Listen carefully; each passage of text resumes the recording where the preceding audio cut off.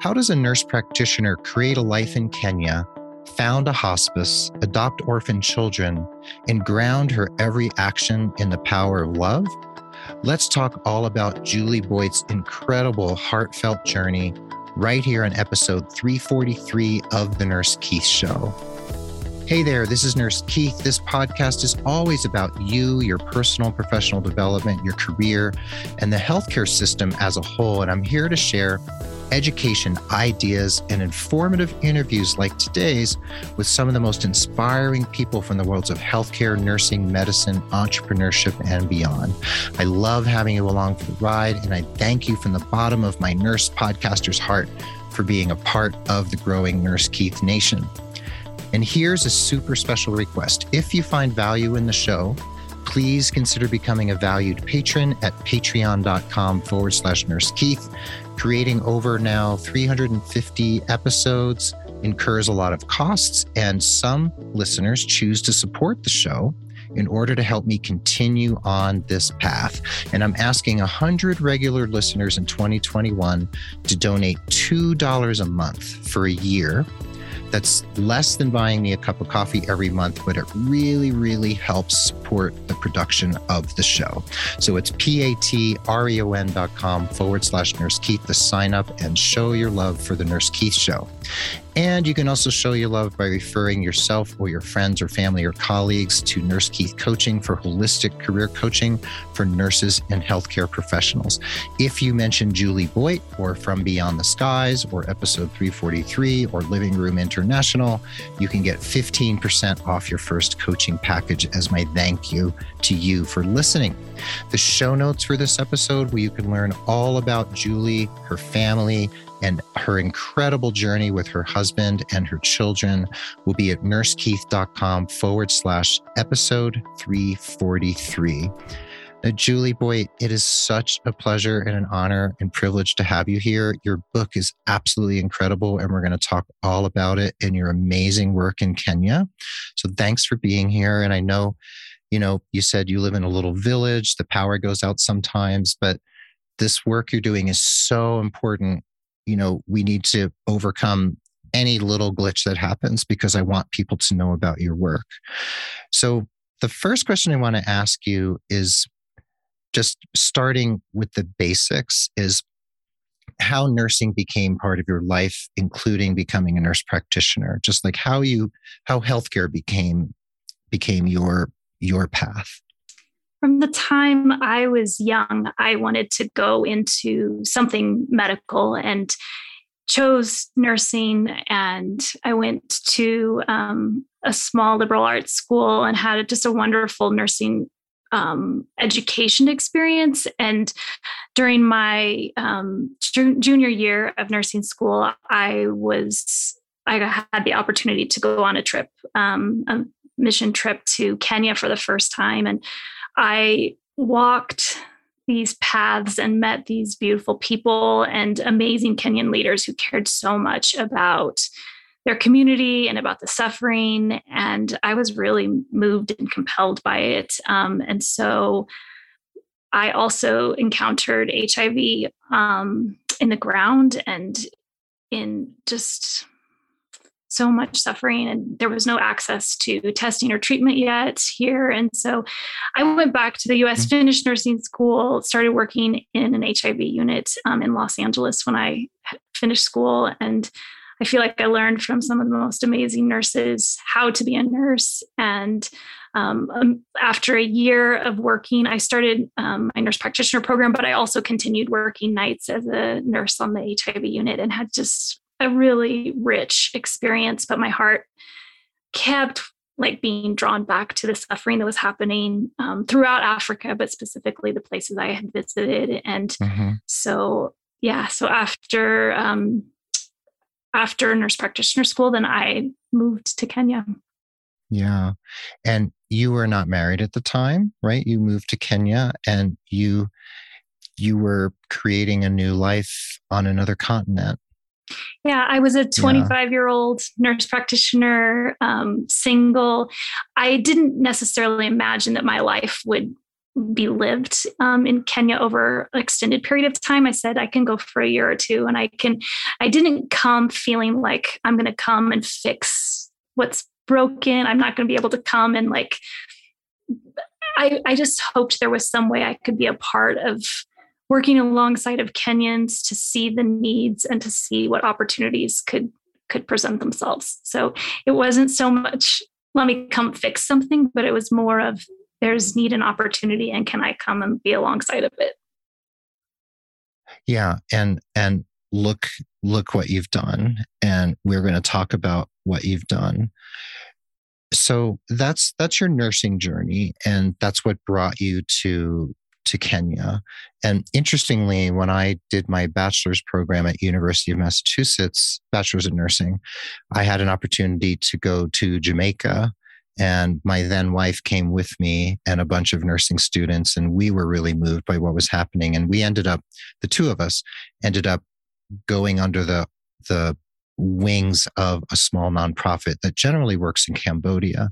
And we did a project in Jamaica for a bunch of years, building homes and doing outreach in the bush. So I have a notion of what you've done, but you've gone much deeper than we ever had the ability to do. And we eventually had to stop that project because the nonprofit leader said we really had to live there to make it really happen. And I'm sure you understand what that means. You have to be there all the time.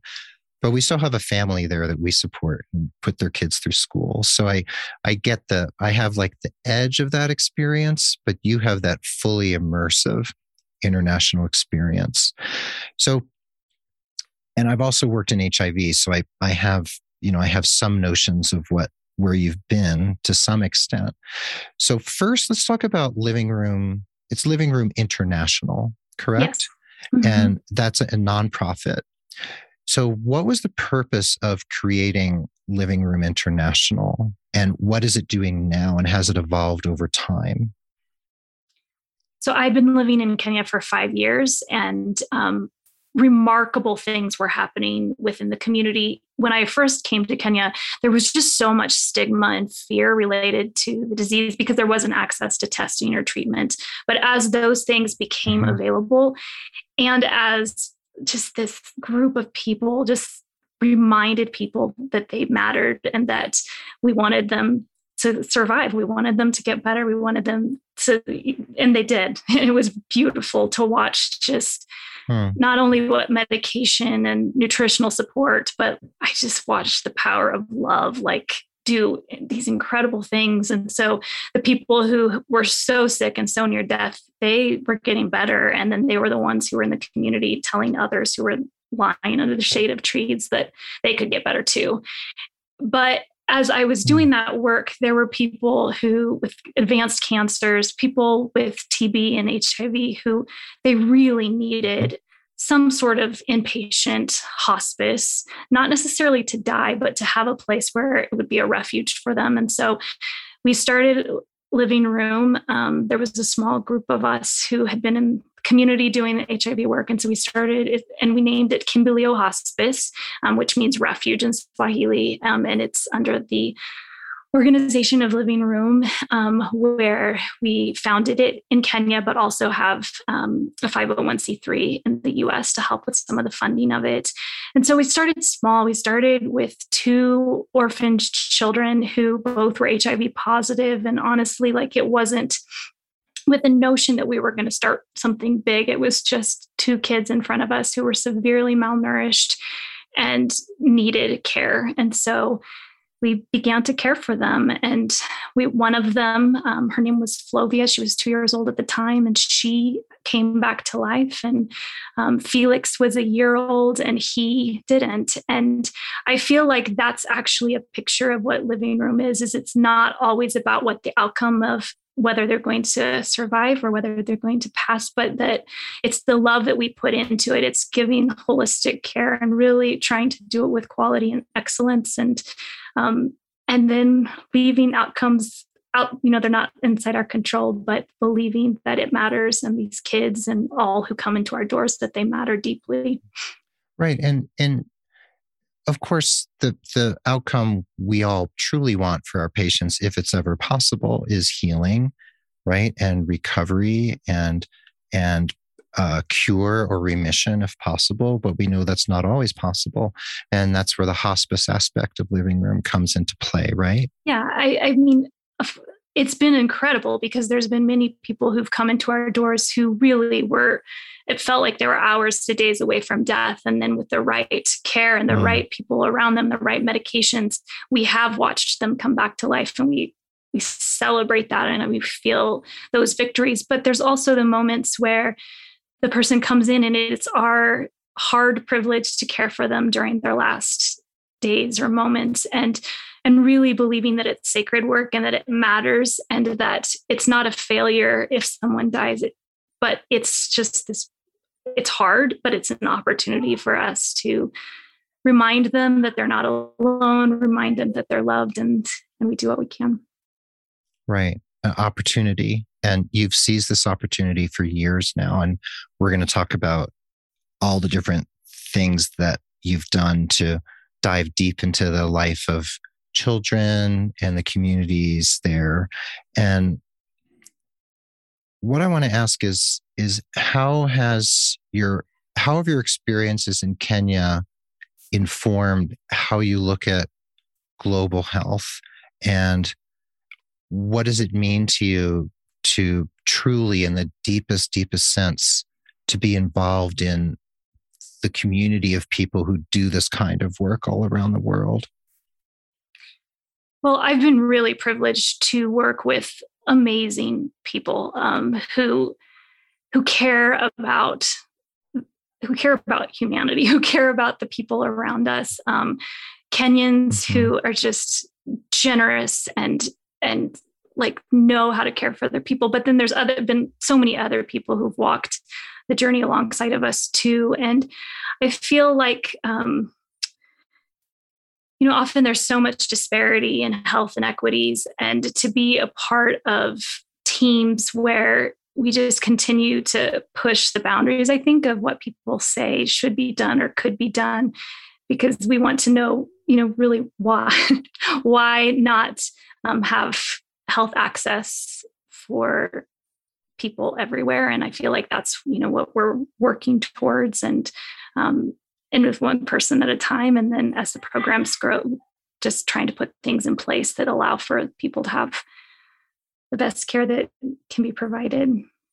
Absolutely.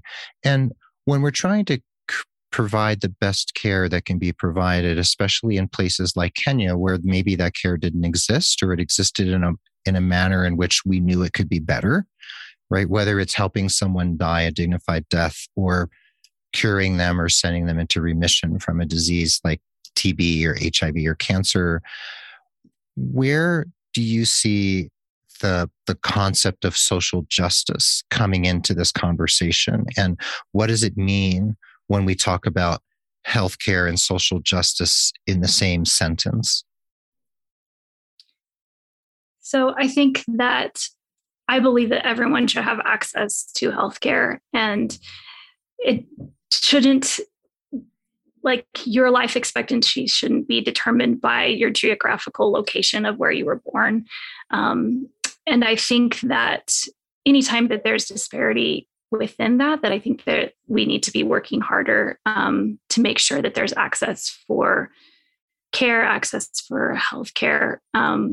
So to me, it absolutely is a justice issue if people are dying of preventable and treatable diseases. And so I feel like it's not the one person's responsibility, but I feel like it's just as a global health people, like that it should be something that we are always working towards. And I'm not really totally sure how to articulate that well, but I just feel like doing great.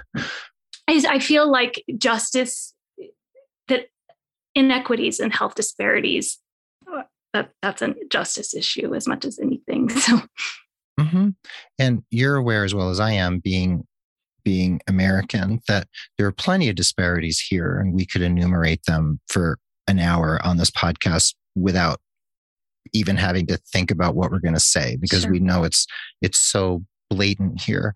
However, how does it feel to you as a mom, as a nurse, as a healthcare provider, as a community leader, as an activist, a healthcare activist, I guess you could say, the great disparities between, let's say, the US or Europe or other, industrialized countries and a place like Kenya, where the disparities are, I mean, it's hard to even describe the breadth and depth of the disparities.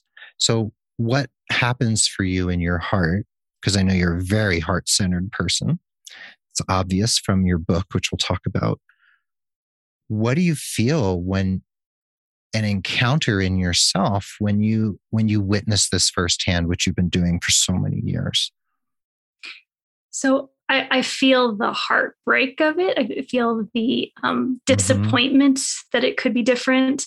And then I usually feel like a fire in my gut that there could be a better way, or there is a better way. And again, it's not always that I feel like it's my responsibility, but I want to be a part of working around others where we're always trying to push for better care, for better opportunities for Well, I know you said that it's not your responsibility, and it's not, and also all of us are responsible at the same time, right? So, but when you talk about that fire, like the fire in your belly to do something, which obviously you've heeded that call in a really, really big way. What does it mean to you when we take responsibility? Because you've taken the situation by the horns and decided to really make something happen. So what does it mean when a person like yourself, humbly in a way grounded in love, which you talk about a lot in your book, right?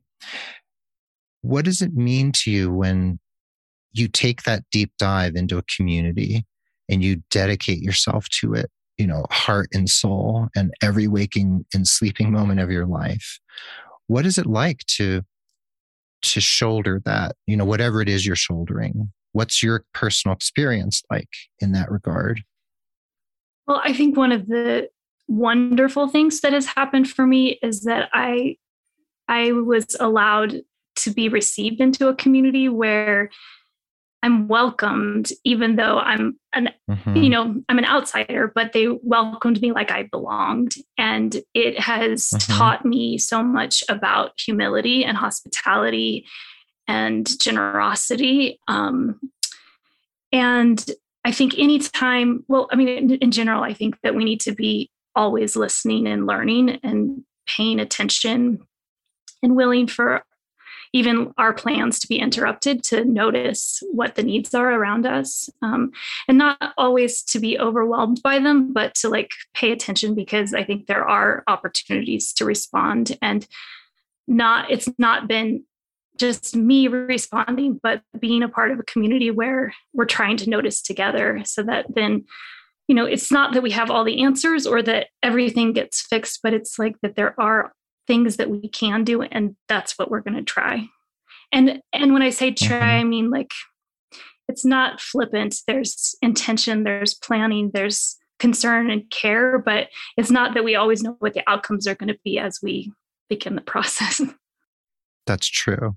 That's true. And you mentioned humility, hospitality, and I always notice that the word hospital is within the word hospitality, just saying. Generosity and love is like a huge piece of this for you. You're a faith-based person. Your faith in God and is really enormous for you, and your Christian faith is really important to you.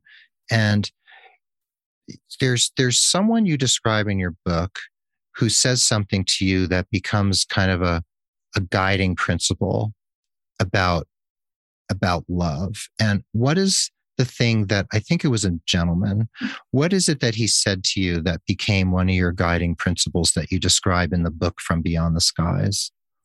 So I had been living in Kenya for about 4 months, and Under the shade of a Mm-hmm. tree, there was a man who was on the verge of dying. And I didn't know that there was HIV testing and treatment 10 miles away. And Mm. yet I said, let's try. There's this clinic I've heard of. I don't know if it's going to be worth the effort to try to get there because we didn't really have vehicles. And so it was like, can we get there?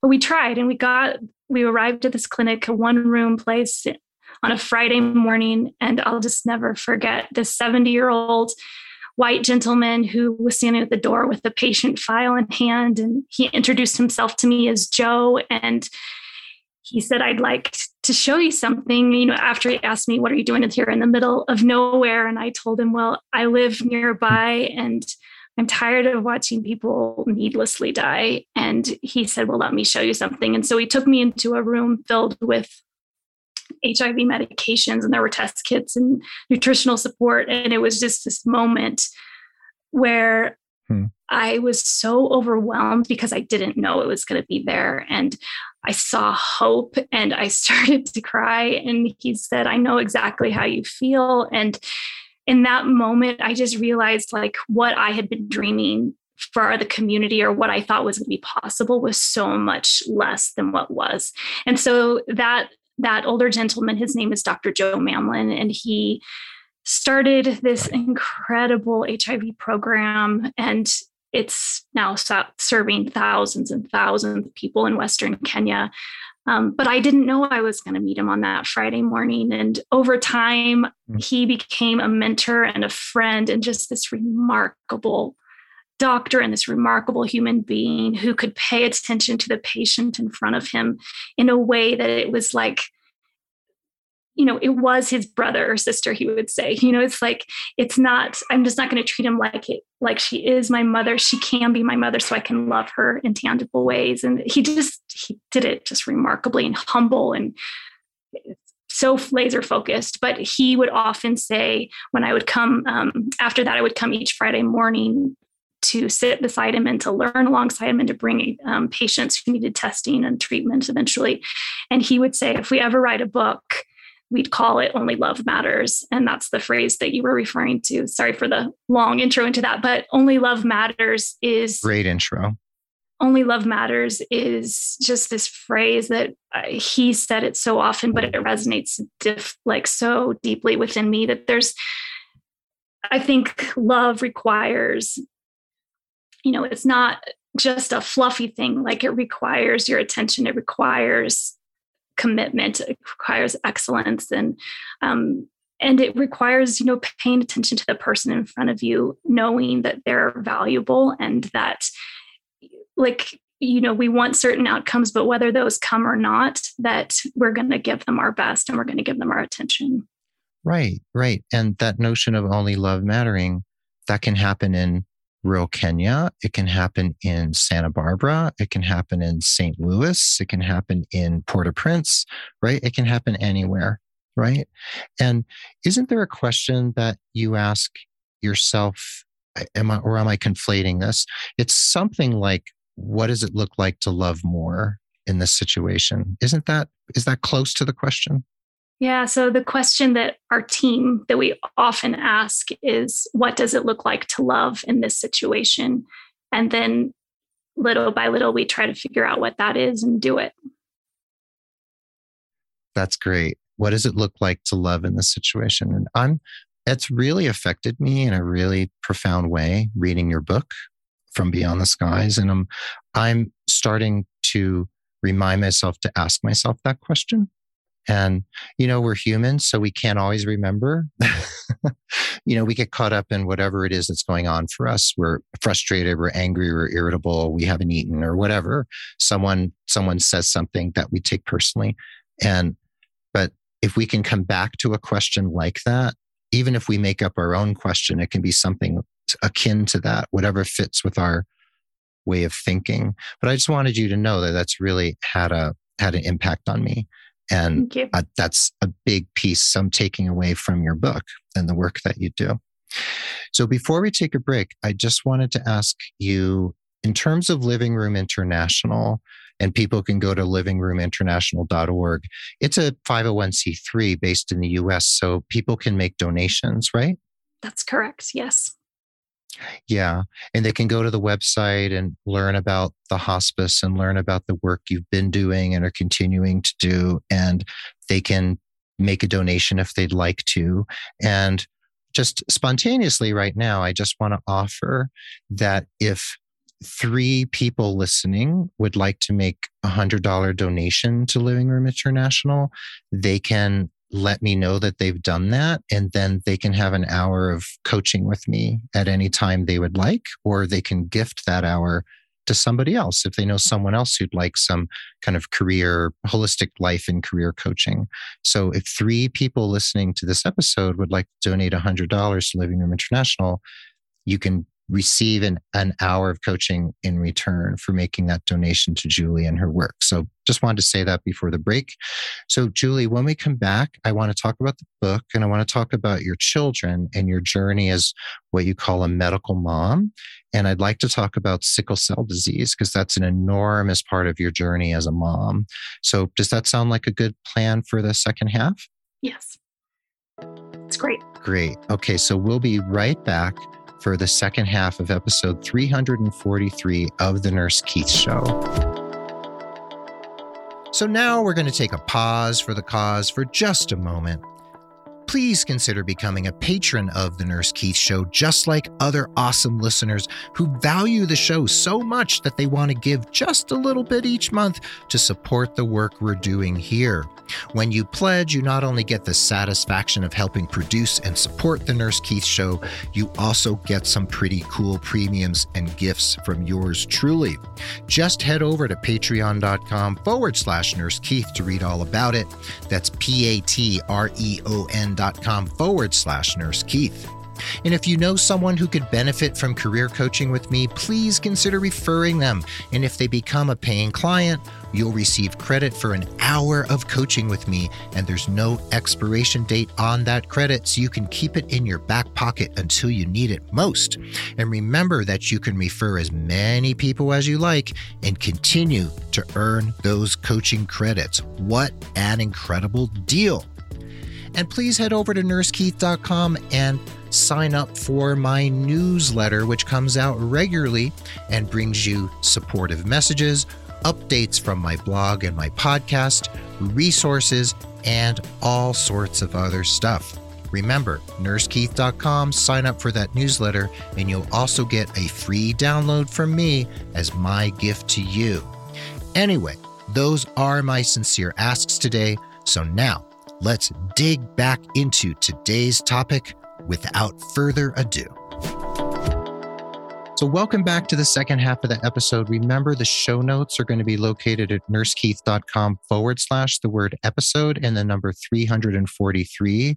We're here again with the amazing Julie Boyd, nurse practitioner living in Kenya, who's written a book called From Beyond the Skies, which I cannot recommend more highly. And I also recommend that you think about visiting FromBeyondTheSkies.com to learn about the book and Julie's work, and livingroominternational.org. And I want to reiterate what I said before the break, that if you're one of 3 people who'd like to donate $100 to Living Room International, just send me a confirmation that you've done so, and you can have an hour of coaching with me, or even gift that hour to another person. It's wholly transferable to someone else. So 3 people, if you would like to donate to Living Room International, please consider doing so. So Julie, before the break, we were talking about your work. We were talking about the role of love and your faith in the work that you do. And this amazing man, Joe, the doctor who you met, who taught you this concept of, only love matters. Like that's the center. That's like the pillar of everything. And we talked about that question of what does it look like to love in this situation, which is a way that many of us could look at anything in our lives, not even our work as nurses. And I know Living Room doesn't come to fix anything, right? And you talk about the concept of it meaning coming alongside of, not fixing. And at the same time, you And your husband's name is Titus. Titus. That's right. Sorry, it just slipped my mind. So you and Titus made this decision to adopt a family of children whose mother had died. And it's an incredible story. It is such a moving story, and it could bring any reader to tears. And you discover that several of these children have sickle cell disease. And sickle cell is bad enough when you live in the United States. And when you live in Kenya, Julie, what does it mean when a child is diagnosed with sickle cell, let's say as compared to the United States? So first of all, it's rare to even get the diagnosis. So many of the children, many of the children die before they even get the diagnosis because we don't have routine screening. Okay. So it's one of the things that really we're pushing that would be available because there's high incidence, like 75% of the global population living with sickle cell disease are in Africa. And yet the simple treatments, I mean, there's nothing simple about sickle cell disease, but simple treatments like penicillin and hydroxyurea and some of the medications that they're not super expensive, but they're not necessarily available or accessible. And so there's kids who don't get access to them, but then even those who do, like just the amount of suffering and pain, and it's hard to get access to treatment. It's hard to get relief from the pain. So, I'm a hospice nurse and I have access to morphine, but when these kids came into our lives, and I'm so, so blessed that they did, but when their pain was so severe, like I'm a mom who had access to it and it was still so hard. And I just so often have thought about my neighbors and these people further, outside of our community who have sickle cell disease and who struggle with it, and just the amount of suffering and the unknown of what's going to come next as the parents, but also the amount of pain and suffering for the child to not have relief from that. It's really horrific. So the estimate is that between 50 to 90% of children with sickle cell disease die by the age of 5 here, opposed to in the US where it's mid 40s is the life expectancy. And so it's a huge disparity that I believe can be changed, but it's going to require a lot of attention and focus. And I think the Ministry of Health making it a priority, and then people just beginning to really fight for these kids and their families. 40-year difference in life expectancy between Kenya and the United States with sickle cell. And for anyone listening who's not familiar with sickle cell, or maybe they've heard of it, but they don't entirely understand the mechanism and what happens physiologically, can you briefly describe what happens in sickle cell and why it's so painful, for instance? Sure. So, it's a genetic blood disorder that causes the red blood cells to get misshapen. And so normally red blood cells last 90 to 120 days, but with kids or people living with sickle cell disease, they last about 10 to 20 days. And so they experience anemia, but also as these cells get misshapen, they begin to clog in the smaller arteries and really can go anywhere and cause much damage, but also severe pain. And I know that there can be a lot of pain in the extremities, right? In the capillaries because of the shape of the cells, and they're not pliable because red blood cells usually can like squeeze through all these little spaces, right? Yes. And they have that concave shape on either side, and they can kind of slide through. So with the sickle, they're misshapen. But what happens in the organs? Like, where does it happen in the organs and other parts of the body? Like, what are some of the main areas where the suffering is most either life-threatening or painful? Well, it causes damage throughout. It can cause strokes. It can cause you can have sequestration of the blood within the spleen, and that can be life-threatening. Any fever is life-threatening potentially because of sepsis. Children with sickle cell are really susceptible to sepsis. it causes acute chest syndrome. I mean, there's any number of complications that are all horrible. Right. And I know from patients I've had over the years, it's extremely painful. And it is more common in people of African or African American descent, correct? Correct. And is it common in other nationalities or ethnic heritages as well? It does exist in other communities, Mediterranean areas, sometimes within Hispanic populations. But like I said, about 75 to 80% of the global population living with the disease are actually on the continent of Africa. Right. And many, many in Kenya, obviously, from your experience. Yeah. Okay. So the hurdles are treatment, but the first hurdle is actually getting diagnosed, right? Getting screened and diagnosed. And when you adopted how many children? So there's 8 brothers and sisters, and there's 5 who have moved into our home. And we have different levels of adoption and guardianship, but they all are part of our family at this point. Yeah. And in the book, you talk about the whole process of adopting them and the hurdles you faced just trying to adopt the children, and the questions and the people who helped you and the people who were obstacles. You tell some stories about some, I guess you'd call them officials. One particular man I remember who, I mean, you were reduced to tears a number of times, wondering if he was the one who was going to stop the whole process in its tracks. And that was very painful to read, and I'm sure more painful by far to experience. And, just walking this journey with you in the book is just incredible. And the determination of you and Titus, and Titus is just, he was right there with you from the very first moment, this beautiful man, and making these decisions to, it's like, of course we're going to do this, right? And you express such love for him and adoration and respect for him in terms of the way that he stepped up. Like, he was like, of course we're going to do this. What else would we do? Right. And I kind of feel like that's one of the undercurrents of your book. It's sort of like, of course, like what else would we do in this situation? And I want to ask you, of course, because this is a huge piece of the puzzle here, is you make a decision to seek advanced for Kenya treatment in your children, and you bring them to the United States for a bone marrow transplant because one of the sisters, I forget her name,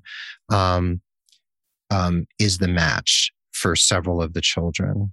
And what was her name? So Sharon was a match for our 2 boys. Sharon, yes, that's right. That's right. And you bring them to the United States, and there are these incredible angels along the way who put your family up and really step up in ways that you have to read the book to really get the gist of what they truly did to be your friends and become like your family. And it was California, correct? Yeah. Yes. And how was that for you to make the decision to basically use your relative privilege to bring these children to the US and give them the treatment, the potentially life-saving treatment that you could access by hook or crook? And how was that for you to realize that these children were going to have an opportunity that so many others would not? What process did you have to go through to make that decision? Well, maybe I can start by saying that 3 of the kids have sickle cell disease, and only 2 of them had a match. And so it wasn't just like a larger community. How do I make a decision for my kids? It was deciding to do bone marrow transplants for 2 children and knowing the 3rd would continue to struggle and, really struggle with the disease. So it was,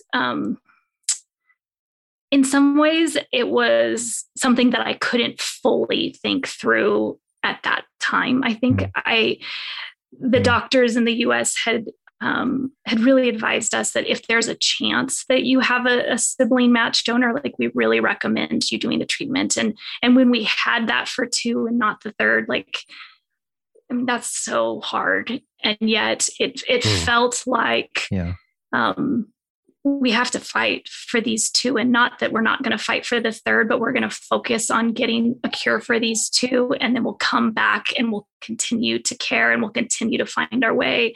And I think that, there's only so much heart space you have, and you allow your heart to keep stretching, and it will more and more. But I feel like at the time that we got a diagnosis and then we got 2 are a match and the third is not, or in the larger community doesn't have access to this, like my heart could only like focus on how do we get the cure for these 2. And that's what I could do at that time. Right.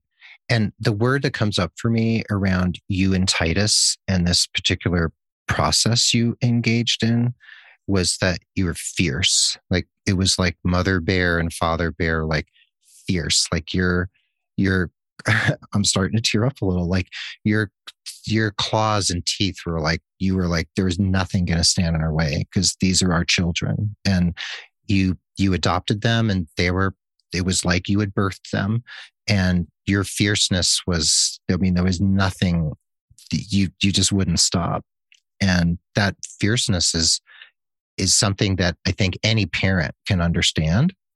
And speaking of which then, being a medical mom, like all of a sudden you were a medical mom, like you had children who you would give your life for, right? To give them whatever they needed to survive and thrive and live as long as possible. How has being a medical mom impacted your role and the way you think about being a nurse and a healthcare professional? Because it must have an enormous impact. I want to actually start by going back to what you were talking about being fierce. So I feel like I've taken care of so many dying mamas who, as they were dying, their one request was make sure my kids are okay. Make sure my kids are taken care of. And I felt that I heard their voices, even though I didn't know now my children's mother. I wasn't with her when she died, but I could hear the voices of all these mamas who I've cared for within my head and within my heart. And it was just this, I'm going to fight for these kids with all of the imperfect love that I have and give it all I've got. And that's, that's what Titus and I did. But I feel like there's so many of my patients who've been my greatest teachers, who are the voices inside of me, who've led me in that. I don't remember your next question, but I feel like that's an important piece of like where that fierceness, I think, comes from, is like, I have one biological daughter, and I would want, if she was ever in the situation that our other kids were in, I would want someone to fight for her like we chose to fight for them. So there were like those multiple things like within me really pushing. And then I think, there is this faith element that sometimes within faith, we want it to be so nice and neat and clear, and there's not a struggle. There's not the hard part of the suffering, but I felt it so deeply, and yet we stayed in it, and we did it day after day after day. You did. You really did. And you continued to. And so the other part of that compound question, was what does it mean to be a medical mom and to be on that other side of the stethoscope, and be the one who is sitting there fighting for your child? And how has that changed your perception of being a healthcare provider? Well, I think there was 15 years of nursing experience that was within me. There was the medical knowledge that was within me, but there was a level of vulnerability that I've never experienced before to that depth. And there was a day when Ryan, our youngest, who had gone through transplant, had terrible complications in the ICU. And I just felt like I need to go back and apologize to every parent I've taken care of, because I didn't know how much it could hurt. Like I thought I did, but it's just that my heart was enlarged in a way as it was like also broken by how close we came to death and how much I wanted him to live and wasn't certain that that was going to be our outcome. Right. And it must have continued to have a profound impact when you encounter parents now at living room, and you either need to have the really hard conversations, or you just need to sit with them either in their grief or their worry or whatever is going on for them. And is that where your faith comes in, where you just think, well, how can I love in this situation? Is that what you do in those moments as a nurse, as a provider?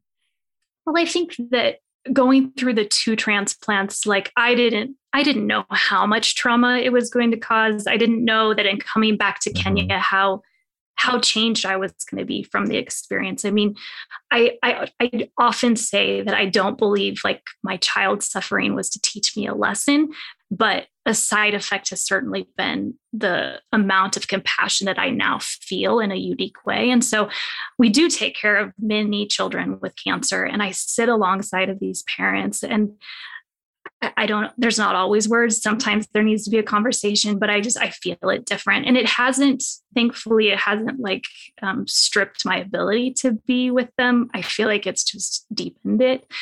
And it's really allowed me to notice things in a different way than I did before, and to just be really, I think, thoughtful about my communication and my questions and some of those kinds of things. Yeah, the life-changing aspect of what you've been through and the work you continue to do with Living Room, and, having children living in Kenya, the lessons must just come fast and furious sometimes. And it sounds like you just kind of ride the waves and you do what you need to do every day, don't you? We try. Yes. Yeah. And in terms of Titus, tell us a little bit about Titus, like whatever you're comfortable telling us about where he's from, and what his role is within, the whole Living Room world and community. So Titus is Kenyan, and he grew up about 12 miles away from the village where Living Room is. And I met him 8 years into living in Kenya. And he's just this remarkable man who he cares about people. He's quiet, but he's always paying attention. And his background is in banking and finance, but has become a part of our business team of working towards sustainability within our work. And I just feel like the way that he has loved me and our kids, it's been the greatest gift. And to watch him in the middle of suffering, because his background isn't medical, but the way that he was willing to stay present in it and to just keep fighting and keep being available was one of the more beautiful things I've ever seen. Yes. And you paint such a beautiful picture of him. Like I was saying earlier, like his just embracing of these children and the fight ahead, and going to the States and doing everything you did for the transplants. He was just there. And he seems like he's really, really a rock and anchor for you, the way you describe him and your relationship and the ways in which he shows up over and over and over and over again. He sounds like a beautiful person. He is. Yeah. It was interesting because when we came to the US, like that's not his home. But he was willing to step outside of the places that were comfortable for him, even culturally, to be able to do what was needed for our kids. Yeah. And so it's you and Titus, and then Sharon, Alice, Ella, Jeffrey, and Ryan. So that's the family. Yeah. And the story is just incredible. And how long has From Beyond the Skies been out? When was it published? So the print version will actually come out September 28th. The ebook and audiobook have been out for the last 2 to 3 months. So. Oh, okay. So I got a copy before it was actually released, and yeah. we're recording this right near, actually it comes out a week from today. We're recording this on September 21st, 2021. So by the time this recording comes out, the book From Beyond the Skies, the print version will have been out maybe about a week or 10 days. So you're getting a very early preview of the book listening to this podcast episode. And the book is out, and I highly recommend buying it for other people. The audiobook, the ebook, the print book. I have a print copy right here, and it's absolutely, it's incredible. And there's a few people I'm going to buy copies for who I think will really appreciate this, including my niece who's done work in Southern Sudan, and she married a man from Haiti, and she adopted her stepdaughter, who's from Haiti, and they live in Boston now. And my other great niece is 3 years old just a couple days ago, and she's half Jewish American and half Haitian. And she's a beautiful child, and I'm actually going to see them very soon. So I have that connection with that kind of family from multiple countries. And it's a really beautiful thing to have in one's family. It's a really lovely, expansive way of looking at the world. And I'm just curious, do you have another book cooking in your heart? Is there more of this story to tell? Yeah, I'm actually just beginning to think and write about, I want to write about community and belonging. I've recently been really moved by, when I'm in the hospice, to watch the way our patients know that it belongs to them and that they're loved and accepted in that place. And I just feel like there's so many stories that I would like to share about that journey. And I feel like it's a universal thing that we all long and need community, long for it and need it. And just this sense of what belonging can look like. And not that it's all, it's not easy, but it can be really beautiful. That's wonderful.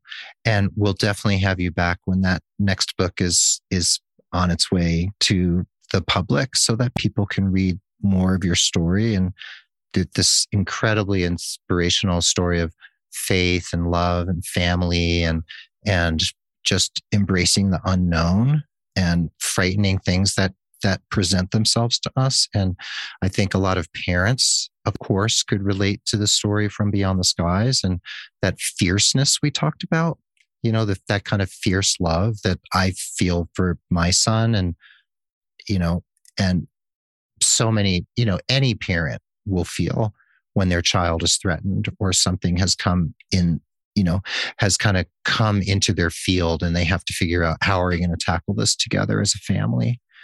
One last question. Do people ever come from the States or other countries and volunteer at Living Room International? Is that possible? Yes, we do have volunteers that come. Yes.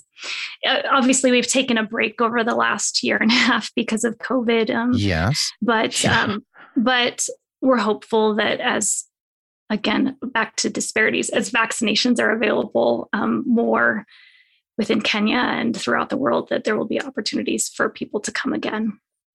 Great. That is going on my list of things to consider doing when the opportunity presents itself. And we didn't touch on the pandemic. I'm sure it's been quite a journey for you. And I'm sure that the whole notion of disparities around vaccinations and treatment of COVID would be a whole nother conversation. But let's just say that it's a reality, isn't it? Yeah, for sure. That disparity. Yeah. So much. Yeah. Well, yes, so much. And Julie, this has been so wonderful. And we could delve now into another hour talking about COVID and more disparities and all the other work that you do, I'm sure, and ways in which you and Titus have touched so many people and everyone at Living Room. But we're going to have to leave it there for now. But I just want to thank you so much. And I want to, again, encourage people to go to livingroominternational.org to make donations and learn about Living Room, and from Beyond the Skies to learn about the book and to purchase books. And again, 3 people can give $100 to livingroominternational.org and receive an hour of coaching from me as a gift for supporting Julie's work. So I just want to encourage everyone. And Julie Boyd, thank you so much. You are so amazing. You're one of the most amazing people I've encountered. And thank you for doing this incredible work. Thank you for having me. It's really my privilege. Well, there you have it. Thanks for listening to this incredibly inspirational episode with Julie Boyd of Living Room International. The show notes will be at nursekeith.com/episode 343. I hope you feel uplifted and empowered from this episode. I hope you'll take advantage of my offer and make a donation to Living Room, even if it's $5 or $10. Donate anything. And take inspired action every day in the interest of your personal and professional development, whether it's volunteering, making a donation, or just bringing more love to the table when you're faced with a situation that calls for more love. And again, please consider becoming a patron of the show at patreon.com/Nurse Keith. The Nurse Keith Show is a proud member of the Health Podcast Network at healthpodcastnetwork.com. It is really one of the largest and fastest growing, amazing collection of authoritative, high quality podcasts about healthcare, medicine, and beyond. So please check them out. The Nurse Keith Show is adroitly produced by Rob Johnston of 520R Podcasting, and Mark Cappy-Speason is our stalwart social media ringmaster. I'm always grateful to Mark and Rob for keeping everything moving in the correct direction. Be well, dig deep, seek joy, keep in touch, focus on love at every moment you can. This is Nurse Keith saying adios till next time from beautiful Santa Fe, New Mexico, and the amazing Julie Boyd bidding you adieu from Kip Karen, Kenya. Kip Karen, Kenya. Thank you again, Julie. This has been such an honor. And thank you to everyone for listening. And we will catch you on the flip side.